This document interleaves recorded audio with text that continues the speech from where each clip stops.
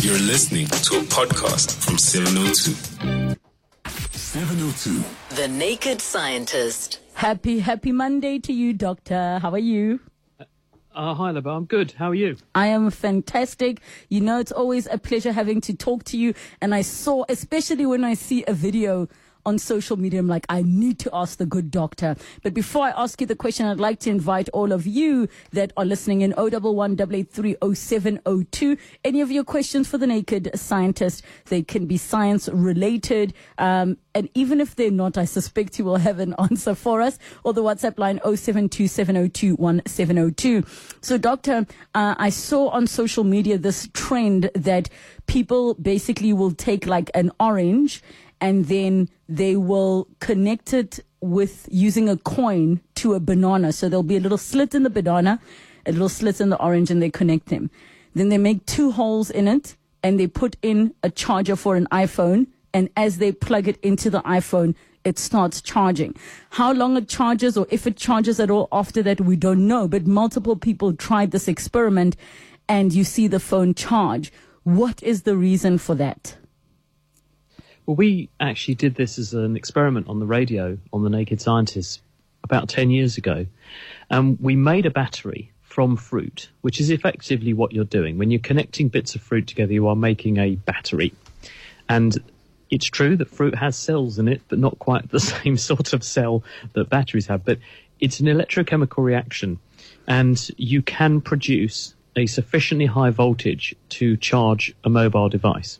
But we also measured the current which is flowing away from this fruit battery. And I don't mean current as in another foodstuff. I mean as in electrical current. Yes. And the calculation is it would take in the order of probably decades to charge a phone with the amount of current that was flowing out of a fruit battery. We connected 30 apples and oranges together to get enough voltage and to produce a current that would actually sustain a charge, but it was a really slow rate of charge.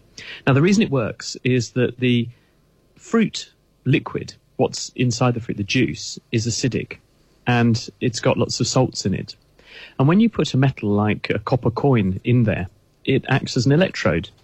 But also, the acid attacks the coin, and if you put a metal of another species, which therefore is a different metal and has what we call an electrochemical potential between that and the other metal you've used, also into the fruit, which is what sticking the cable in does, because the cable might be, for instance, a steel or a different material, not just copper, cable or electrode. You get a current flowing between those two, and it just uses the juice of the fruit as the electrolyte, just like a battery in your car has an electrolyte of sulfuric acid.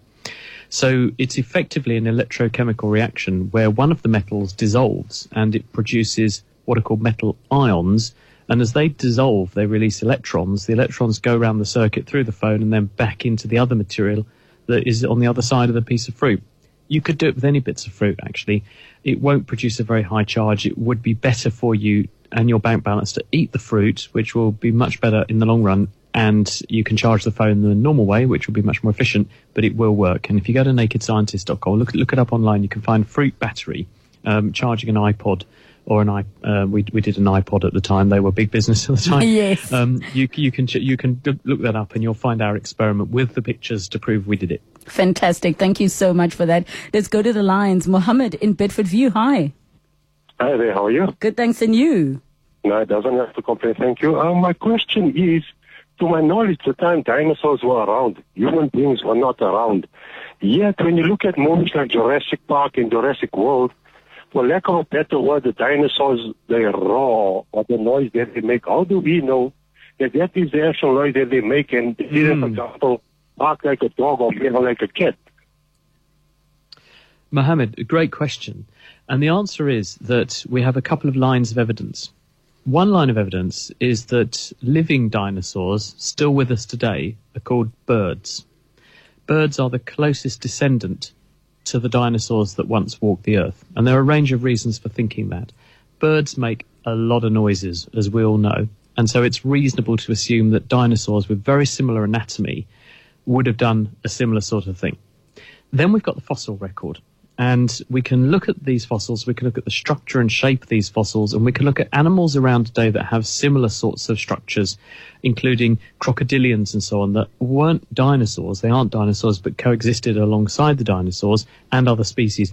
And we can infer how these animals would have behaved and what role sound would have played in them. And for that reason, there's every reason to suspect that dinosaurs probably did make noises. They probably used it for communication. They probably used it for defense by giving off warning noises. Don't come near me. I'm big and angry and I will hurt you, etc. So there's a range of different things. And one quite intriguing story I read a few years ago was scientists looked at Parasaurolophus. These are the dinosaurs that have these big things that sticking out like rods from their heads. And there was a suggestion that the shapes of those, because they were hollow, could have behaved a bit like organ pipes. The animal could have used them as resonant chambers. So when it did make sounds, they would resonate within those hollow cavities. And this would have the effect of amplifying certain frequencies, enabling the animal to make a much bigger repertoire of sounds. So we think the sound probably was quite important to dinosaurs, even though, as you quite rightly say, we didn't coexist alongside them. Humans are a relatively recent addition to Earth's biosphere. The dinosaurs were around until about 65 million years ago. From a couple of 100 million years ago, us anatomically modern humans have been around for only within the last million years. Thank you so much, Mohammed in Bedford View, for that question. Anne in Santon, hi. Good afternoon. Hello, Dr. Chris. Hi, I would like you to please explain to me, I was diagnosed with an underactive thyroid about 40 years ago. I'm now 69. I have never been medicated correctly. It's always either too low or too high. I was recently diagnosed with being under-medicated. The dose was tripled, and I've since lost 12 kilos over the last 6 months. I would like you to please explain how this works. How does a doctor get to the amount of thyroid hormone, which I take L-toxin? How does it work? How do they determine what dosage you should have? Thank you so much for that question. Anne, have you been struggling for a while with this? Yes, very much so. Very much so. Doctor? Hello, Anne. Well, the answer to this, first of all, what does the thyroid do? The thyroid in your neck, which is a gland shaped a bit like a letter H, which crosses the midline and has an upper and a lower pole, which is why it's an H shape, makes the hormone thyroxine.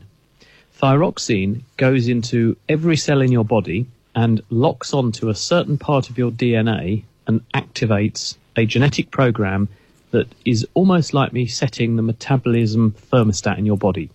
So it tells your cells how hard or not to turn themselves on and how hard to turn up the thermostat for your metabolism. So if you have too much thyroxine, your metabolism's thundering along and everything's working overtime when it shouldn't be. And that's problematic. People get all kinds of symptoms, including weight loss. They feel very hot all the time. They can get shaky. Your heart can race. It can cause heart failure, paradoxically. And obviously that's bad news. The opposite end of the spectrum, which is actually more common, especially in women, is underactive thyroid disease. Range of reasons why that can happen, but one of them is autoimmunity. The immune system suddenly, for some reason, just regards the thyroid as bad news, and it can attack it. And there can also be situations where you have an autoimmune disease that causes the thyroid to become overactive. But if you have too little thyroxine because your thyroid gland isn't working properly, or you've had to have it removed, under those circumstances, there's not a strong enough driver for your metabolism or for your cell's metabolic activity. And so the whole body slows down. You feel very cold. Metabolism slows down, so you tend to gain weight. You may find that their skin and hair changes, and it can be associated with low mood as well. So obviously you need the right level of thyroid activity. So what a doctor does is to give the hormone, thyroxine, which you can take in a pill. It's very, very safe and very, very effective as a treatment. And they're aiming to replace the amount of thyroxine that you take with what should be naturally coming out of the thyroid gland. How do they know how much to give you? Because the thyroid gland is actually controlled by the pituitary gland in the brain. And the pituitary gland secretes into the bloodstream a hormone called TSH, thyroid stimulating hormone, which goes round in the bloodstream, goes to the thyroid and says, please release some thyroxine. The pituitary gland is listening for how much thyroxine's coming out, and it then turns down the production of thyroid stimulating hormone when it sees enough thyroxine in the bloodstream. So a surefire sign that someone is on the wrong dose of thyroxine is that the level of thyroid stimulating hormone in their bloodstream is wrong. And if you're taking too little thyroxine, then the body is seeing, or the pituitary is seeing, a lower level than it should. So it turns up the TSH signal. So that person will have a high level of TSH in their bloodstream, or higher than normal. And if you increase their dose of thyroxine, it will then come down accordingly. And that's why people, when you're getting the thyroxine dose right, will have a sequence of blood tests which are looking at that signal, TSH. And the doctor is titrating how much thyroxine you get to what that level is doing, and they'll up the dose just enough to get you to the point where you're within the normal range for thyroid stimulating hormone, and that it means that then the body is in the right balance and you should feel right. Thank you so much, Anne. Sorry. Yes, go ahead, Anne. Just ask you, what is the level, the normal level of TSH that I should look for in the blood test that I have? Well, Anne, there'll be what's called a reference range, and that reference range will be different for different tests. So depending upon which test your laboratory is using, they will have what they regard on their readout as the reference range, the correct level, and they'll be comparing you to their reference range. But different laboratories with different techniques will have different reference ranges, so there's no one standard answer to that question. It will depend on the test they're using on you. Thank you so much, Anne in Sandton. Sarah in Sandton, hi. Hello, good afternoon to you, and good afternoon to Dr. Chris. I'm going to ask you whether there has been anything new done for macular degeneration, whether there are new treatments, procedures, or newer injections than Eylea.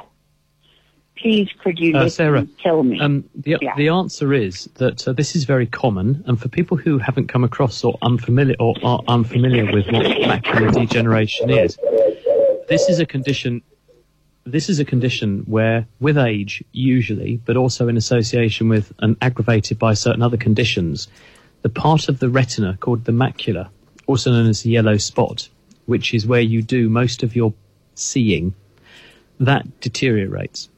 This is the part of the retina which, when you look across a room and seek out the face of a person you love, or you're watching your favourite TV programme, or you're trying to read a book, it's that part of the retina which is being affected. And there are two flavours of macular degeneration, what's called dry and wet macular degeneration. The wet form, so-called because it is a vascular problem. Blood vessels that supply that part of the eye become leaky.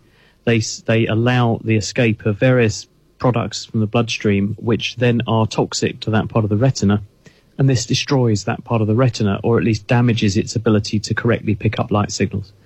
The dry form is a different pathology, but has the same end point, which is you again lose the function of that part of the retina, with the consequence that you are robbed of your central vision. The acuity of the central vision slowly goes, making it hard to do things of day-to-day activities.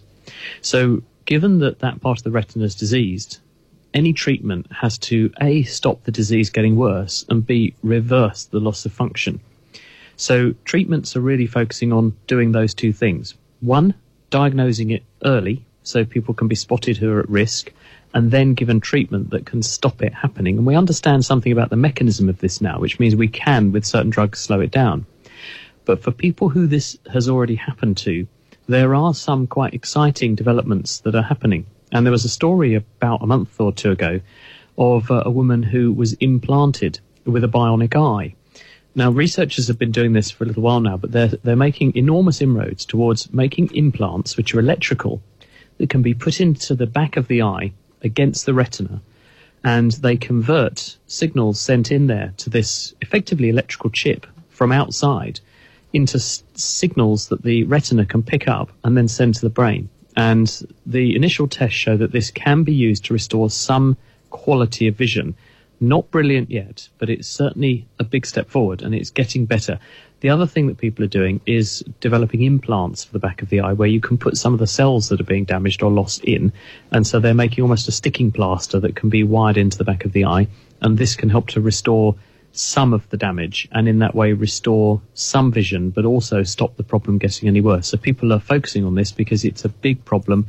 And as we all live longer, it's going to be an even bigger problem, and it has a huge impact on quality of life and independence, which is why it's a priority for healthcare workers to try to solve this problem.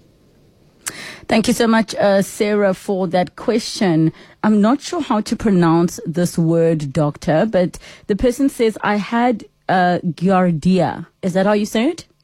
Oh, Giardia. Giardia. Yeah, Giardia. In November, I am battling to get back to my normal health. Infection level was 333. I now have vulnerable brain. That's the WhatsApp that came through. Well, Giardia is a waterborne or foodborne illness. It's actually a microorganism which we pick up from contaminated water from the environment, and it invades the wall of the gut, and it tends to cause a self-limiting illness, which is diarrhea, vomiting, and upset tummy for a period of time. It can be very easily treated, and a course of antibiotics usually gets rid of it, but people who are at risk can include people with immune problems. And so if someone is underlying immunosuppressed for whatever reason, or they're in poor health generally, or they're taking drugs that can cause other problems to do with how you would normally fight off infection, it is possible it could become a persistent infection. It's also possible there could be something else going on as well if you're still under the weather a period of time later. But if the symptoms have persisted, it's worth getting it rechecked to make sure that you have actually cleared the infection, or that they have missed something else that's also there and needs treatment as well. All right, and I think that's such an interesting one. Hopefully the person gets sorted out. Unfortunately, that message was unsigned. Here is a WhatsApp message that has come through. Hi, there's a question to the Naked Scientist. My name is Ernest. I've seen videos of power generation where a motor is connected to a generator. So that motor basically turns the generator to produce electricity. But then the motor also, the generator also gives power to the motor. So I want to know how feasible is that, so that it's basically a self-contained system where the motor powers the generator and then the generator then powers the motor as well. How feasible is that? Thank you. Hello, Ernest. The answer is that it's totally impossible, because what you would have created is what's called a perpetual motion machine, which violates everything we know about physics. In physics, there's no such thing as a free lunch. Why won't this work? Well, the reason is that when we burn fuel to make the generator turn, for example, make it work, then you are running an engine which is lossy. Then, in other words, not all of the energy in the fuel is converted into useful work in the generator. You end up throwing away some energy. Where? Well, in noise and in the heat of the gases that go out down the exhaust pipe. The generator then turns an alternator, an electric motor, and when it generates electricity in the alternator, again, it doesn't convert all of the energy in the motion into electrical energy. Some is lost. The alternator heats up. There's some vibration. There's some noise. There's some other heating. And so not all of the electricity not all of the energy is captured as electricity. If you then sent that back round the circuit and tried to repeat the process, so the motor then starts powering itself to turn the generator, etc., because there are losses in every step of the chain, you are losing energy, and so you've got less and less energy every time you hand on the energy from one form to another, and so it can't carry on for very long. So it's a good idea, it's a nice idea, it's a tantalizing idea that we could do this, but unfortunately you can't get something for nothing in science. Unfortunately, the universe is mean like that, so it just won't work. I love that the universe is mean like that. All right, here's another WhatsApp voice note. Hi, the Naked Scientist, and afternoon, everyone. I would like to ask a question of why is it that whenever I pass where there are dogs inside the gate, those dogs, they come running at the gate and they start barking on me. Or even if when someone passes with the dogs inside his or her car, those dogs, they start barking. Why is it that happens? Well, dogs are pack animals, and they are territorial as well. And so they recognize their mates and they recognize their owners because they assume that you're part of their pack when you're their owner. And they therefore regard anybody who's not in their pack as hostile and foreign. And they will bark at them. But it's interesting because they don't regard everybody as hostile and foreign. And my dog is the same.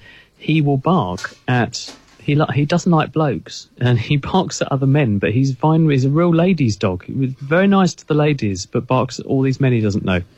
And so I think it's A, territory, and B, it's acknowledging and highlighting the unknown, a foreigner. And dogs are really good at that because they want to warn the pack, the group, that there is a potential hostile in the area. And I think that probably visual has something to do with this. Men are bigger than women. In my case of my dog, on average, men are bigger than women. So he's probably thinking larger, bigger threat. Men smell different to women, subtly, and to a dog with a sense of smell 100,000 times better than our own. There is almost certainly some subtle odour cue which may also play a part. And I think those factors, together with the I'm defending my territory and warning my pack that there's others around, I think that's what's going on. That's why we keep them, because they make good guard dogs. I like that. One more voice note. Good afternoon, 702. I quickly want to ask, when you're a baby, your eyes are super, super white.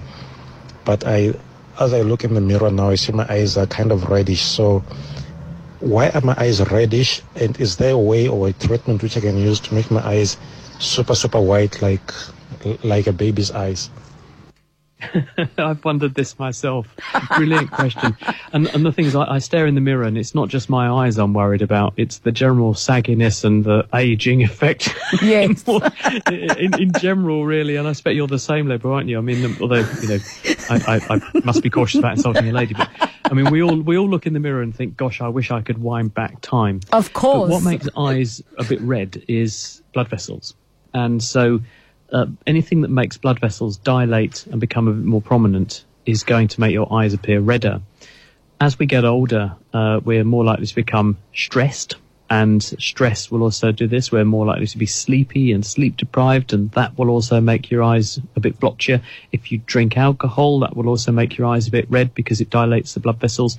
Going out and about and getting exposed to pollution and irritation because of smoke and so on in the air and other particles, that will cause it. Allergies will cause it.